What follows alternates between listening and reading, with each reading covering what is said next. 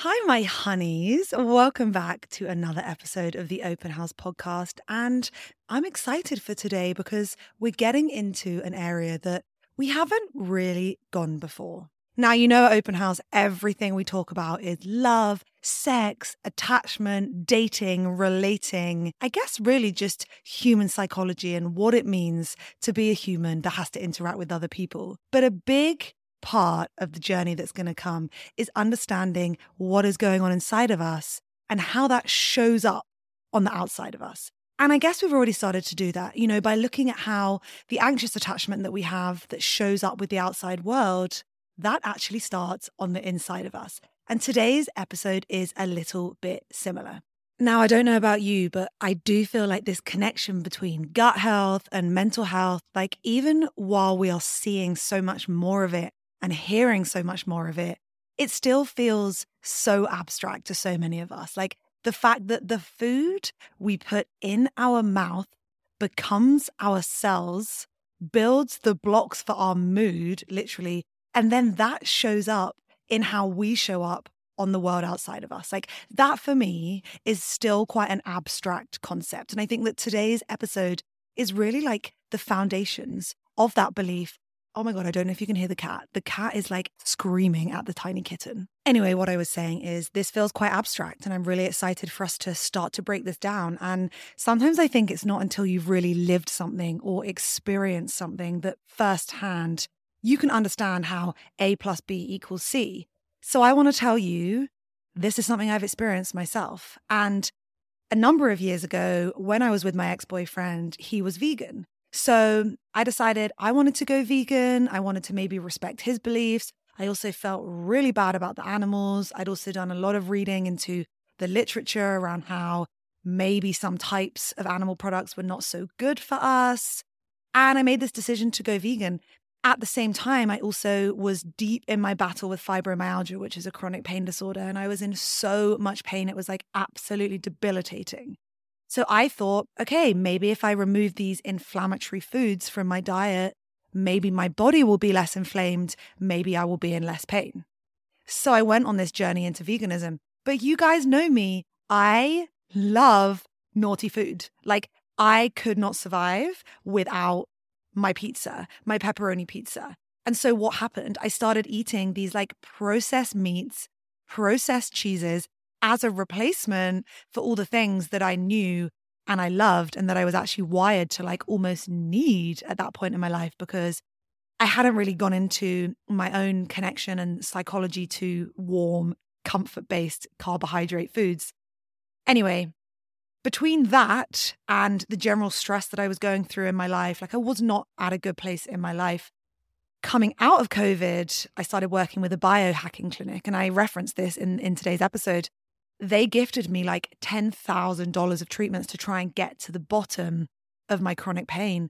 And one of the things that they did was they tested my gut using this test called the organic acid test. And when I say that they literally sat me down and told me, you are chronically depressed, clinically depressed, I don't remember the words that they used, when they told me you literally have like very little dopamine and your body physically can't produce the dopamine because you also don't have any tryptophan and all of these other amino acids that my body needed to build serotonin, to build dopamine. And I was not getting them. Like I literally was such a bad vegan. And this isn't on veganism. This is on how I ate as a vegan. I was not giving my body a balanced diet. I was still feeding it with like processed stuff that just like wasn't good for me. And as a result of that, they basically said to me like, you are depressed. And this also could have been going on for years before the veganism. This could actually have been something I struggled with my whole life because they also helped me understand that that was why I relied on high intensity exercise so much. Like why I'm obsessed with spinning, obsessed with boxing, like obsessed with those boot camp fitness classes where you go in and it's like the best fucking 45 minutes of your life and it feels like you're in a nightclub. Why is that? Because my body is literally like creating endorphins and just helping me to feel the way that I didn't before the class. So for me, this was just like so revolutionary. It made so much sense. And that was the starting point of me realizing, wow, mental health does not start in your head. Like mental health, you might feel it in your brain, but it doesn't start in your brain. This is a full body experience. And that full body experience, I think, is going to be a huge thing we're going to cover and continue to cover and go much deeper into over the next, I guess, remainder of the year and beyond on this podcast. I'm so excited. There's so much to talk about that we also didn't get into today. You know, the very, very specific components around gut health and mental health, and how even if you get your diet on point, if you have a leaky gut, a lot of proponents say that your body can't actually absorb the nutrients because it's literally leaking out of the tiny junctures in your gut rather than being absorbed into your body where you need it. So that's been a big journey of mine, is understanding how to rebuild my gut. And also being in Mexico has challenged that on so many levels, because it has brought so many different microbes and bacterial strains like into my body. And our gut's supposed to be in a state of balance, right? I've experienced firsthand that when my gut went out of balance, when there was more bacteria that was bad than good, because it's not about eradicating the bad. Like, we need both. They're supposed to sort of live together in this balance. But I experienced firsthand that when my gut went out of whack in Mexico, I felt depressed all over again. Like, truly, it came out of nowhere. And there were like weeks on end when I was just like not myself. I was crying the whole time. I just felt like, what is the point? Like, nothing is good. Nothing is working. My stomach was like so unwell the whole time. I just was in a really bad place. So I have just lived this experience of starting to learn firsthand that gut health is connected to our mental health. So there's a lot more for us to go into on this. We will do that. Another thing that I always talk about that I feel like has been revolutionary for me is my lion's mane mushroom. It's very, very helpful. They call it the mental health mushroom. There is so much research behind this mushroom and about how it strengthens brain cells and it stimulates the growth of new ones. Like, that is crazy. We talk about all the time about how we need to build new neural pathways to stop being obsessed with the past or toxic people or all of the cycles that we've run our whole life, literally subconsciously on repeat. So I think that this is incredible, how it can literally build you new ones and you can decide how you mold them.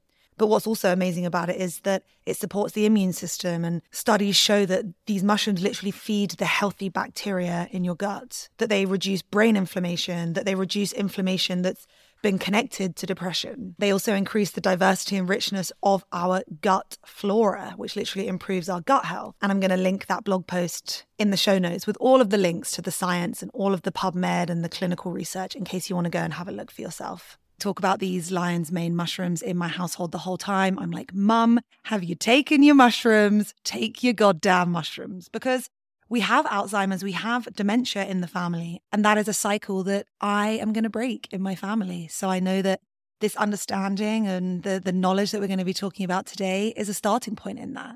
In today's episode, we also get into things like Alzheimer's disease. I had no idea that it was the leading cause of death in the UK. That is crazy. And if you are an Open House Premium subscriber, the Magic Moment bonus episode that you get with this week's episode is Kimberley Wilson telling us the actionable tips and tricks on how to avoid Alzheimer's. Kimberley is a chartered psychologist. She's an author. She's also the governor of the Tavistock and Portman NHS Mental Health Trust, which is huge. And she's the former chair of the British Psychological Society's Training Committee in Counselling Psychology.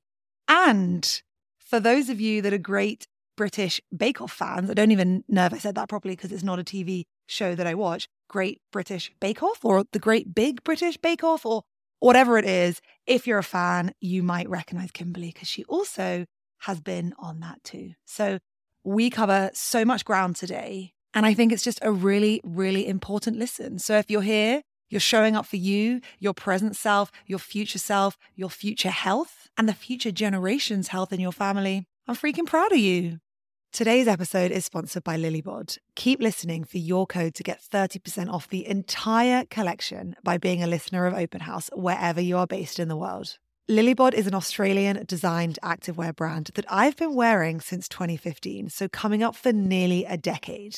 It's dynamic, modern, and seriously high quality. And when I tell you that the pieces from 2015 that I still own still look new, I can guarantee that they work for everything and everyone. And I have 100% faith in this brand. From your healing girl walk to your HIIT class, from weight training to Pilates, picking the kids up from school or rushing to therapy, or even out for your third iced coffee of the day, even though we know we're only supposed to have one, Lilybod has something for everyone. From the perfect core collection leggings that look amazing with a baseball cap, to oversized sweats, tracksuits, the cutest cycling shorts, and amazing rib tanks, I love it all. But what I love most about this brand is that their focus this year is to share the word around how physical health is just one part of the puzzle to feeling your best. They understand that mental health starts from within, and I love that they're the brand that supports me as I navigate this beautiful thing called life, whether I'm having a good day, a bad day, or a I need to call my therapist day. Use code OPENHOUSE at checkout for 30% off. And if you're in our community area, you'll get a crazy 40% off too. Now, back to the main episode. Hi, everyone, and welcome back to another episode of the Open House podcast. I am so excited to have Kimberley Wilson here with us today. She's a chartered psychologist with a master's degree in nutrition, and she's also an author, which is very, very cool. Kimberley believes that the way we think about mental health as being separate from our physical health is fundamentally flawed. And anyone that listens to this podcast knows that that is literally a cornerstone pillar of our whole mission as a podcast. So I think it's going to be such an important episode. We're going to be demystifying theories. We're going to be deep diving into queries.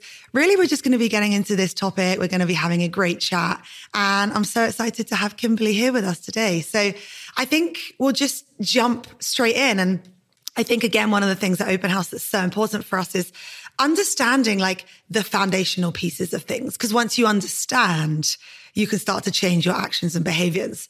So I'd love to just start between like this connection between gut health and mental health. You know, I've already said it feels abstract. And I think that's because for so many, it still feels like, how can something that goes into my mouth, get digested in my gut, kind of end up maybe changing my neurotransmitters?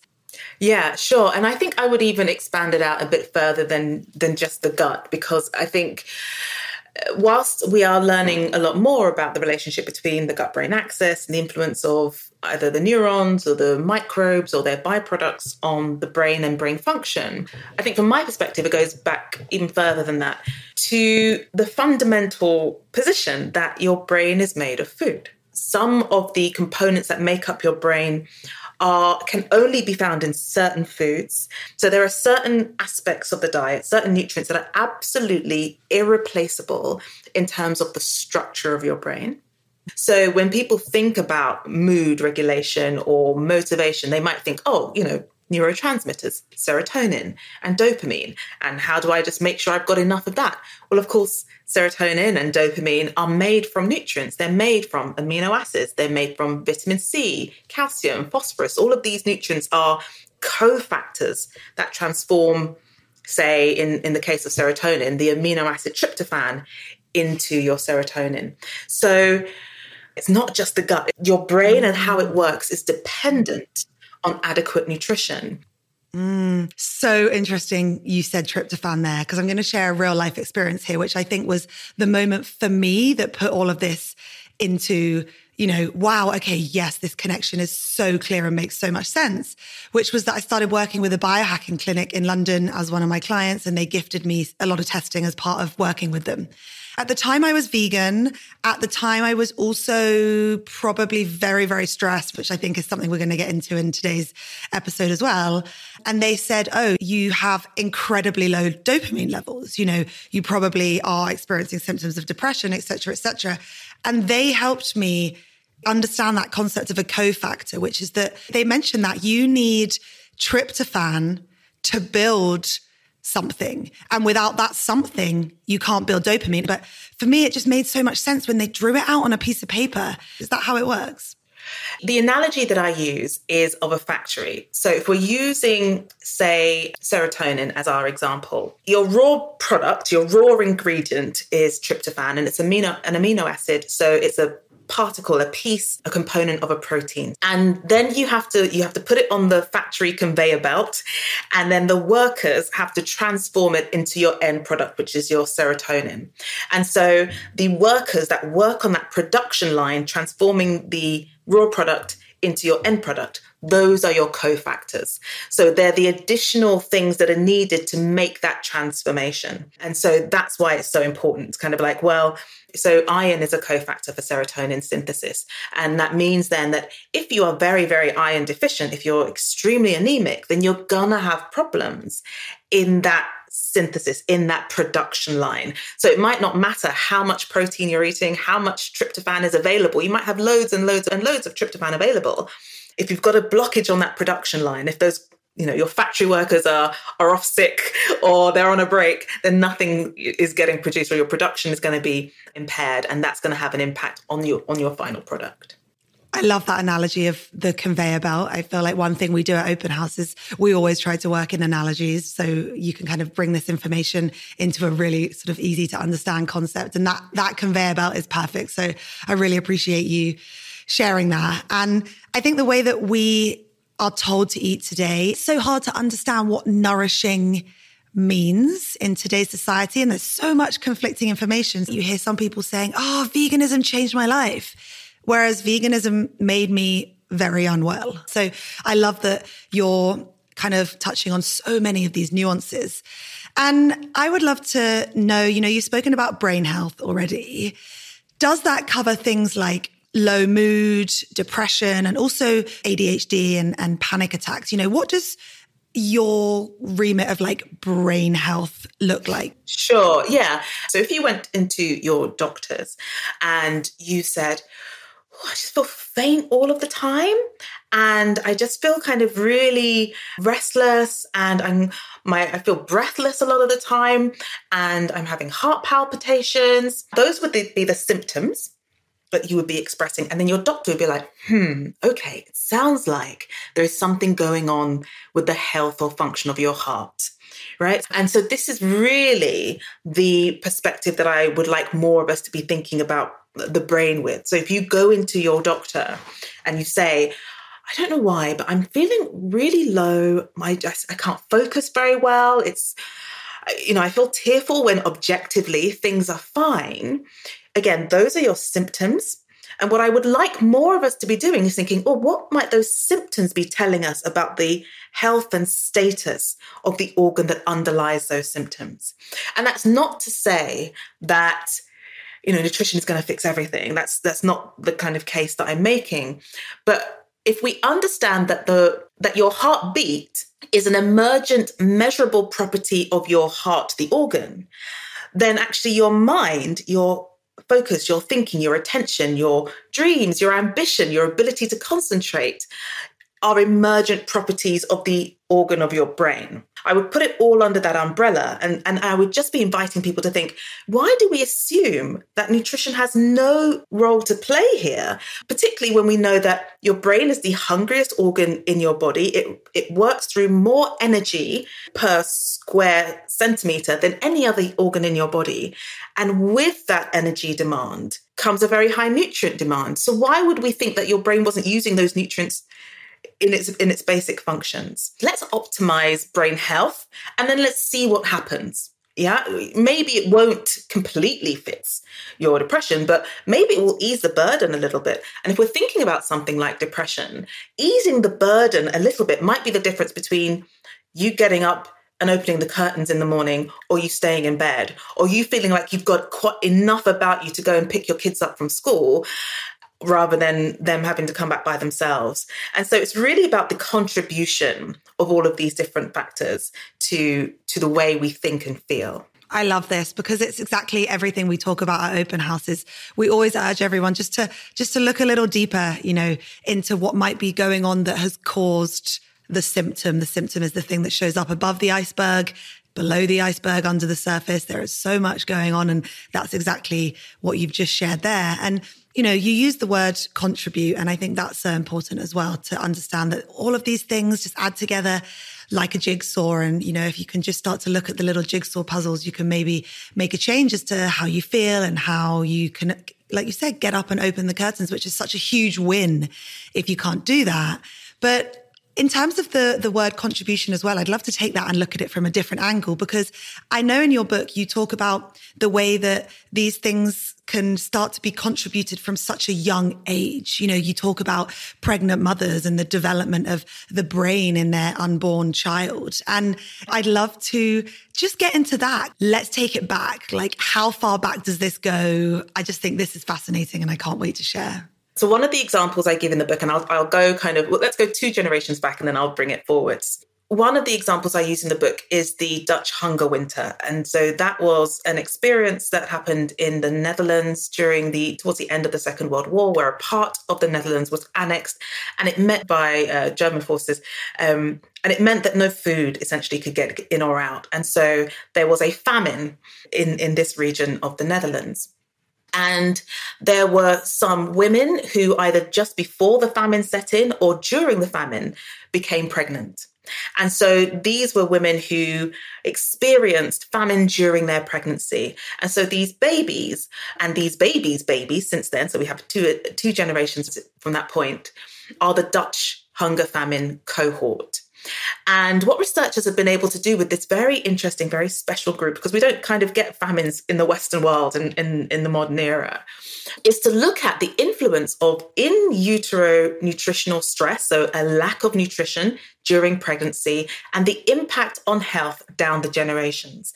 And what they see, for example, is that, you know, not only are, of course, the children born smaller and a lower birth weight and smaller head circumference, but that they have different metabolic health risks as well. So they have a higher risk of diabetes. They have a higher tendency to eat a high-fat diet. They are more likely to carry fat around the waist. And what seemed to have happened is that the nutritional status during pregnancy, almost it kind of gives the genes an indication of what it can expect to encounter in the world, right? Because you can think of nutrition as it's the only part of the world that we take in physically into our bodies. It's a very powerful source of information about where you are on the planet and what season it is and that kind of thing. And so the genes of the babies during development were getting this signal. There's not much energy out there. There's not much energy out there. We're going to have to really hold on to every little calorie that we can. And so that's what their genes did. They kind of switched to an energy saving, energy holding on to kind of pattern. And that meant, though, that when they were born and actually when they were freed at the end of the war and food became more abundant, they have a genotype which says hold on to calories, but food is more abundant. So this mismatch between what their genes are expecting and what the environment provided creates these different health risks. So that was one of the kind of big powerful indicators that what happens in pregnancy has effects down the line, not just one generation, but 2. We often talk on this podcast about the same sort of thing, but in the state of the nervous system, how a mother who's bathing her unborn child in stress hormones and cortisol may inadvertently be wiring a potentially more sensitive nervous system or interacting with the genes to switch on, et cetera, et cetera. And it feels like this is that discussion, but in a slightly different remit. And I think it's so fascinating to understand that this starts even before the conception. So I love that. And in your book, you also talk about how these nutrient deficiencies, that we're talking about across the span of today's episode, they also can play a role in our actual personalities. I was wondering if that is something different to sort of the generational epigenetic thing that you've already spoken about. Yeah, this is really fascinating and potentially, I think, really groundbreaking research, because I think people are more able to get on board with the idea that, your brain is made of nutrients. If you get enough nutrients, you have a different kind of configuration or wiring of your brain, and that might affect things like concentration. But we tend to think about aspects of our personality and behavior as being much more volitional and decision-based. Either I choose to slap someone in the face when I get angry, or I choose not to. That we think it's a very clear, rational decision that we come to when we are in full possession of the facts. And in fact, our justice system is based on that. Our justice system is based on you knew right from wrong, you decided to do wrong, and therefore you are culpable and deserving of punishment. And so it gets very murky when we look at certain features of the relationship between nutrition, personality, and behavior. And I think we can break this down in kind of two parts. There's early life and later life. So in early life, we have evidence that nutritional deficiencies in early life, so around the age of kind of 0 to 3, is a risk factor for two types of worrying behavior in children. So one is that hunger can increase what we call internalizing behaviors. So internalizing behaviors are where the child, when they're in distress, will turn inwards. They become quiet, they withdraw, they are less likely to kind of speak up and talk. They might ruminate, they might have suicidal thoughts and feelings, they might self-harm, that kind of thing. So that's a set of behaviors that are associated with kind of increased psychiatric risk later on in life. But we also know that malnourishment in childhood is also associated in other children with more externalizing behaviors. And so externalizing behaviors are kind of the opposite. They're children who we might call act out. They fight, they kick, they bite, they punch, they graffiti on things. They will be disruptive in class, very much in inverted commas. And what seems to be the link there is that the malnutrition caused shifts in the way that the brain was configured, and that makes them more prone to this type of behavior. I suppose the other thing to say there is that I said your brain has this very high energy demand. The highest energy demand is actually in the prefrontal cortex, the front part of your brain, where we consider the kind of higher executive brain functions to reside.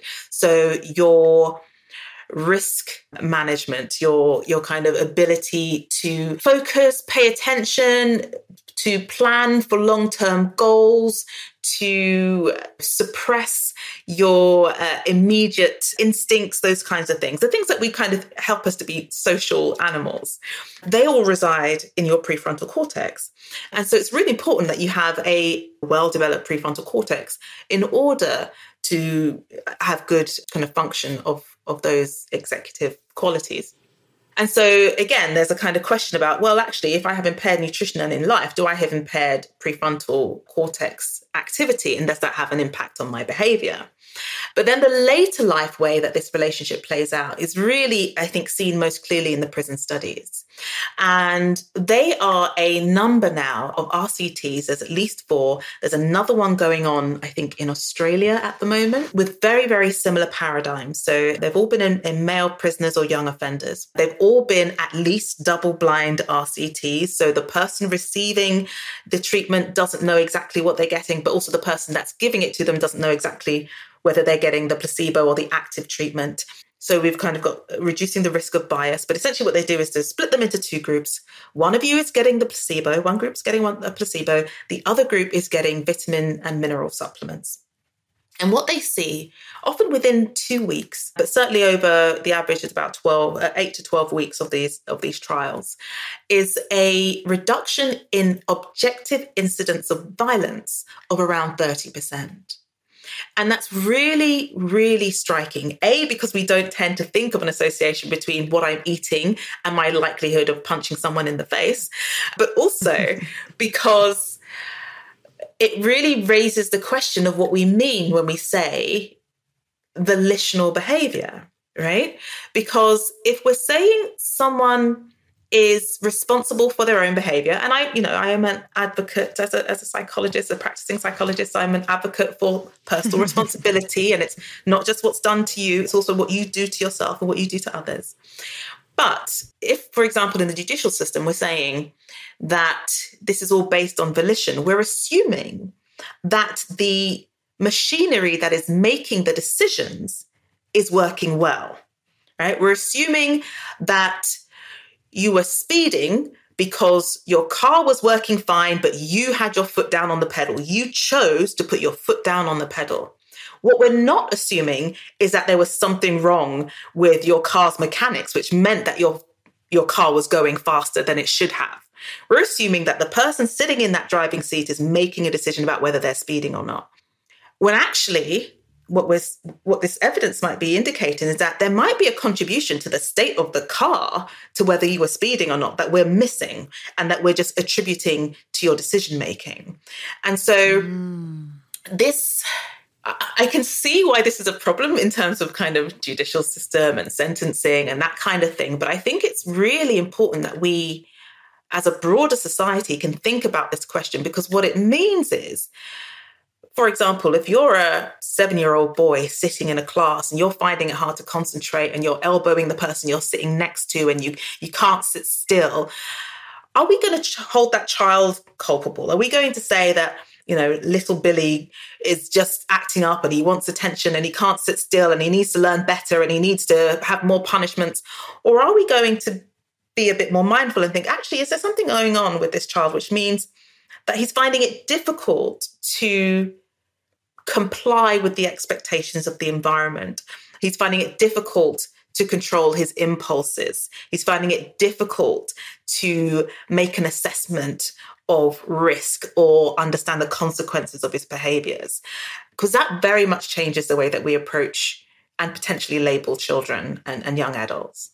I feel like I've been talking for ages. Sorry. No, I love it. I love it. You have so much more to say than me. So I'm so happy that you have been talking, because again, there's so many things you share that are so incredible, because I am obsessed with prisons. It's like very weird. I love a good prison program. Everyone's like, you are so weird.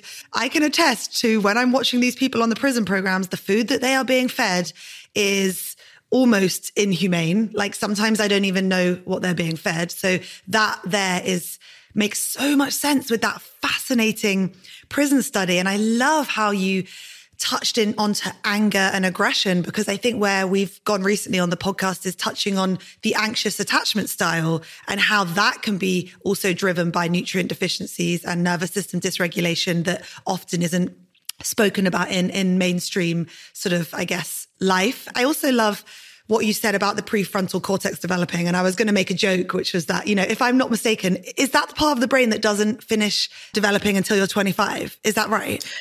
Yeah, it's considered to be the kind of latest, the last place or part of the brain where there's full myelination, so proper configuration. Yeah.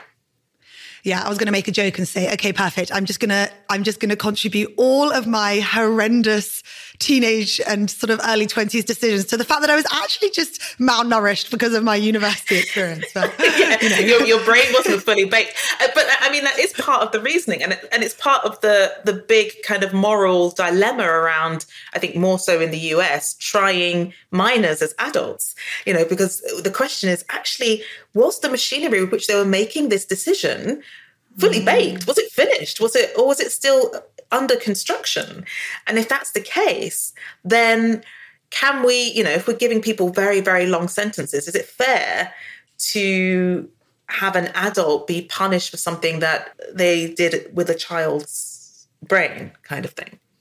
Oh, it's so multi-layered. And I think that's one of the most important things that you cover in your book, how there are so many different angles to that. Today, we've already spoken about the genetics and the generational epigenetics and the environment and the things that you're eating on a day-to-day basis. Like there are so many layers to this. And then the systemic injustices and inequality and the issues with price and access. Like there are so many layers to this, but I think one of my favorite things that you've kind of taken us through on this journey today is this concept of almost starting with us as babies being conceived. And then we've spoken about children, and then we've spoken about adults there. And another thing you've spoken about in your book is this reference to increasing rates of Alzheimer's and dementia. And now I have 2 grandparents in my family that suffered with that. But also I understand from my position of my job that I can control a great deal of my genetics with my lifestyle choices, nutrition being one of them. So I don't feel as scared of my destiny, in inverted commas, because I don't see it as my destiny. But I'd love to just talk about that for a little bit, rising cases of dementia. Let's get into that. Yeah, and it's a kind of a real conundrum. And I think you touch on some really important features of it, because one of the things that people assume, or 2 of the things that people assume about dementia or Alzheimer's disease is that if it runs in the family, it runs in the family, right? So if a parent or grandparent has had it, then I'm much more likely to have it. The assumption is that it's kind of largely genetically driven, and that's not true. Actually, kind of less than the estimates vary. Some say less than 5%, others say less than 1% of your Alzheimer's disease risk is genetically driven. Why do we have these rapidly increasing rates? It's the leading cause of death in the UK. And that's not necessarily because we've got an aging population, because according to the World Health Organization statistics, places like Japan and Italy have much older on average populations than we do. So it's not just a factor of age. If it were the case, we would expect Japan and Italy to have higher rates of Alzheimer's disease. And then we have the Lancet Commission, which tells us that if people improve their lifestyle in line with the best evidence, then we could reduce, prevent, delay 40% of global Alzheimer's disease cases. Wow. Which is extraordinary. That's literally crazy. That's crazy. And I didn't realize that Alzheimer's was the leading cause of death in the UK. I didn't know that. Yeah. No, exactly. People wouldn't assume that. We hear much more about cancer, I think, or we hear much more about heart disease, but we don't hear as much about dementia. And actually, women have twice the risk of dementia compared to men. So this is, in a large part, a woman's issue, but it's, it's a population level issue. So what's concerning is that we have a leading cause of disease that many people are afraid of, but a tiny proportion of those people know that there's anything that they can do to influence the outcome or their risk factors. So there's this real mismatch between the risk and the likelihood, perhaps, and our belief about what we can do about it. And actually, there are 12 known modifiable disease risk factors for dementia. And those are like things that you can do something about, not your genetic risk, not your age, not your gender or your ethnic background, things that you have some influence over.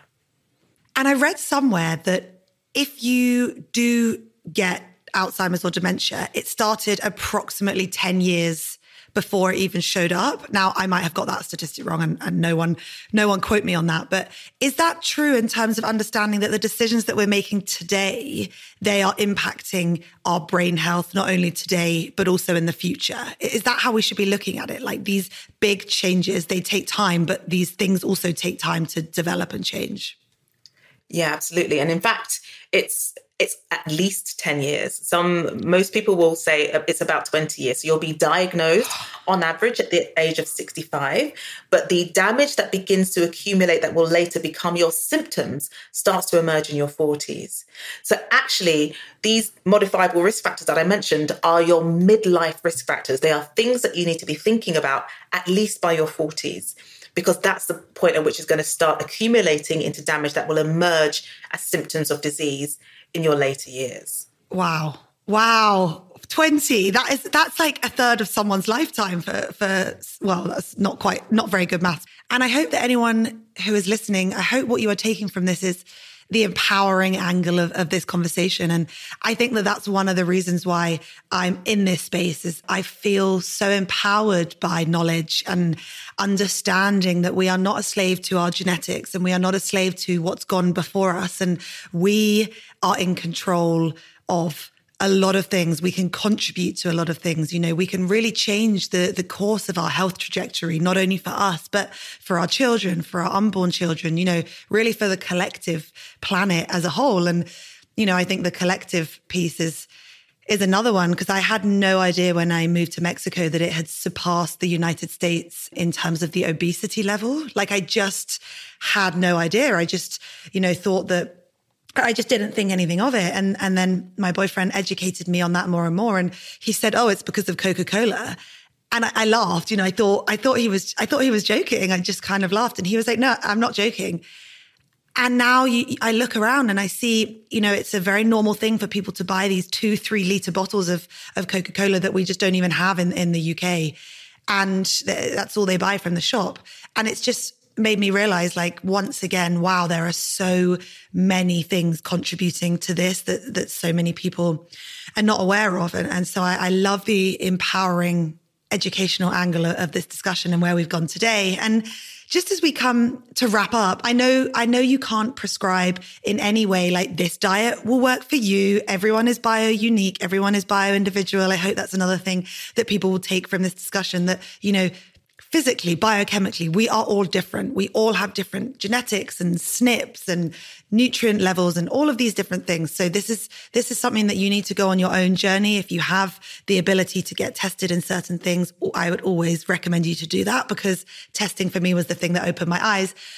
But I'd love it if we could just give some examples of what like a whole food unprocessed diet looks like. Like, we know that means no McDonald's, no deep fat fried stuff, like less just sugar, candy, like soda or all of that. In terms of like the good foods, what do you think would be like a couple of good things for a diet to revolve around? Yeah, like if we were thinking about a cheat sheet, you mean like that kind of exactly. thing? Yeah. The things that I would focus on including, because I think people, not just people, our brains don't like the idea that we're losing out on things, cutting things out, avoiding things. It starts to focus on them and resist that idea. So I always work from a position of inclusion and addition. And the things that I would focus on including, for me, those cornerstone foods or nutrients are the omega-3 fatty acids, the marine omega-3 fatty acids, so EPA, but in particular DHA. And we're thinking about DHA at the beginning and end of life, really. So conception, pregnancy, early life, childhood, and then again when you're kind of in those midlife risk factor time. So that's 1 to 2. In the UK, the recommendation is 1 to 2 portions of fish per week, of which 1 is oily. In Finland, for example, it's higher. The recommendation is 3 portions of fish per week, but somewhere between that, 2 to 3, 1 to 3 portions of fish per week to provide those all essential, irreplaceable omega-3 fatty acids. After that, then I would be thinking leafy green vegetables, like I said, like a daily serving. And you can find, what's really nice about that is that you can find lots of different ways to fit that in. Like even if you are having, like just now, I just had some scrambled eggs and just threw some spinach on the side. You can add a lump of frozen spinach into a smoothie. You can, even if you're buying a shop bought sandwich, you can buy a bag of spinach and you can just whack it on in there and carry on with your life. Like it doesn't have to be this huge overhaul, but we know that these are important nutrients for your long-term brain health. After that, then those brightly colored foods. So if you can get berries into your life, and frozen are absolutely fine. They're more economical. They hold on to the nutrients, not a problem. Berries about 4 times a week will be helpful. And then fiber. For that, we didn't really even get into the gut microbiome, but partly to feed your gut microbiome, because for lots and lots of reasons, from a specifically brain health perspective, when your gut microbiome break down ferment fiber, one of their byproducts are short-chain fatty acids. So omega-3s are the long-chain fatty acids, and then there are short-chain fatty acids. And what they can do is they cross over into the bloodstream and they protect the integrity of your blood-brain barrier. And your blood-brain barrier is this very selective barrier that essentially stops, or it's designed to stop anything potentially toxic crossing in from your bloodstream into your brain. Your brain is very, very sensitive to anything being there that it shouldn't. Your brain has its own unique immune cells, microglia, that will try to attack and defend against any intruders. And what you don't want is neuroinflammation. And so the big concern, and I mentioned early on that there isn't a single age group in the UK that is hitting those recommended levels of fiber, is, for me, the question is, well, what's happening to their blood-brain barrier integrity? Because we know that impaired integrity of the blood-brain barrier is a very, very early part of the disease cycle of dementia. It seems to emerge before we see amyloid plaques and tau tangles. It seems to be there very, very, very early on. So protecting your blood-brain barrier is really important. And one of the ways of doing that is to make sure you are getting enough fiber. So I would be saying, overall, this cheat sheet is fish, greens, berries, beans. Trying to include those foods on a regular basis is a good start, I think. I'm glad you said beans there, because I was about to say, can you give me some examples of fiber? And I think this says it all, right? I've worked in the wellness industry for 10 years. I am so health conscious, but even when you were talking about fiber, all I could think about was sultana bran, which I know we have a ton of American listeners. So you guys are going to be like, what is she talking about? Like it is this like cereal in the UK, which is just like bran and sultanas, and I love it. And I'm always like, that's my fiber. But I think you've just told me that maybe beans are a better option. Like what, any other fiber sources that is not sultana bran and not beans? So sultana bran is and actually like things like sultana bran, and I quite like raisin wheat. So there's like mini shredded wheats with raisins inside as a snack, as like, I'm looking for a high fiber snack. Yes. So first of all, we're talking about your whole grains. So oats, barley, rye, wheat, spelt, all of those guys, as long as they are whole, or, you know, the wholemeal version. That means the brown version of your main carb sources. So wholemeal bread instead of white bread, brown wholemeal pasta instead of white pasta, potatoes with their skins on rather than just always peeled potatoes, that kind of thing. I think if we can get more people on high fiber snacks, finding ways to get more beans into your life, which for you in Mexico, it should be fairly easy. Yeah, I was going to say, for someone living in Mexico, like I'm not eating enough beans. Like literally, my boyfriend says that that's all they eat at work for lunch. Like every day is just beans, and I'm not eating any beans. So I need to get on the bean train, because I think my fiber is, you know, listening to you speaking there, I think that's the thing that I find the hardest. Like I find the fruit easy. I find the fish easy. I find the high quality meats easy. I'm good with the vegetables. I'm good with the avocado and the spinach. I don't think I'm good with my fiber. So I think you've inspired me today to go away and see how I can find some beans. I mean, I wouldn't know how to cook them, but, you know, find some beans, buy some beans, get my boyfriend to cook some beans, and then eat some beans. Oh, thank you so much. We're coming up for time. And like you said, you know, we didn't even manage to get into the gut microbiome, but we already have gone through so many things. And just as we wrap up, I'd love it if you could tell everyone listening where we can find you on social media, where we can find your book, how best to buy it, and anything else that you want to share with the Open House audience. Sure, thank you. Unprocessed is out in the US in June. It's already out in the UK, everywhere that you buy your books. Worldwide, I know the Book Depository does free international shipping. So if you can't wait for it to be released in your country, you can get free shipping through the Book Depository. The best place to find me online is Instagram. I do have a Facebook account, but those poor people haven't seen me in years. Instagram is where we hang, and I'm at Food and Psych on there. And that's where I post kind of updates on research. I don't give a huge amount of recipes, but I do try to give like meal inspiration. Like, here's the kind of thing that you can do. Because I just want people to have a sense of the basics, so they know what they can, how they might incorporate it into their daily life, as well as kind of, I have a book club and general chit chat about psychology. So that's probably the best place to find me. And then if people want to know more about the prison studies, I did a series of podcasts called Crime and Nourishment. You can find that on my website, which is kimberleywilson.co, and it's Kimberley with an L-E-Y.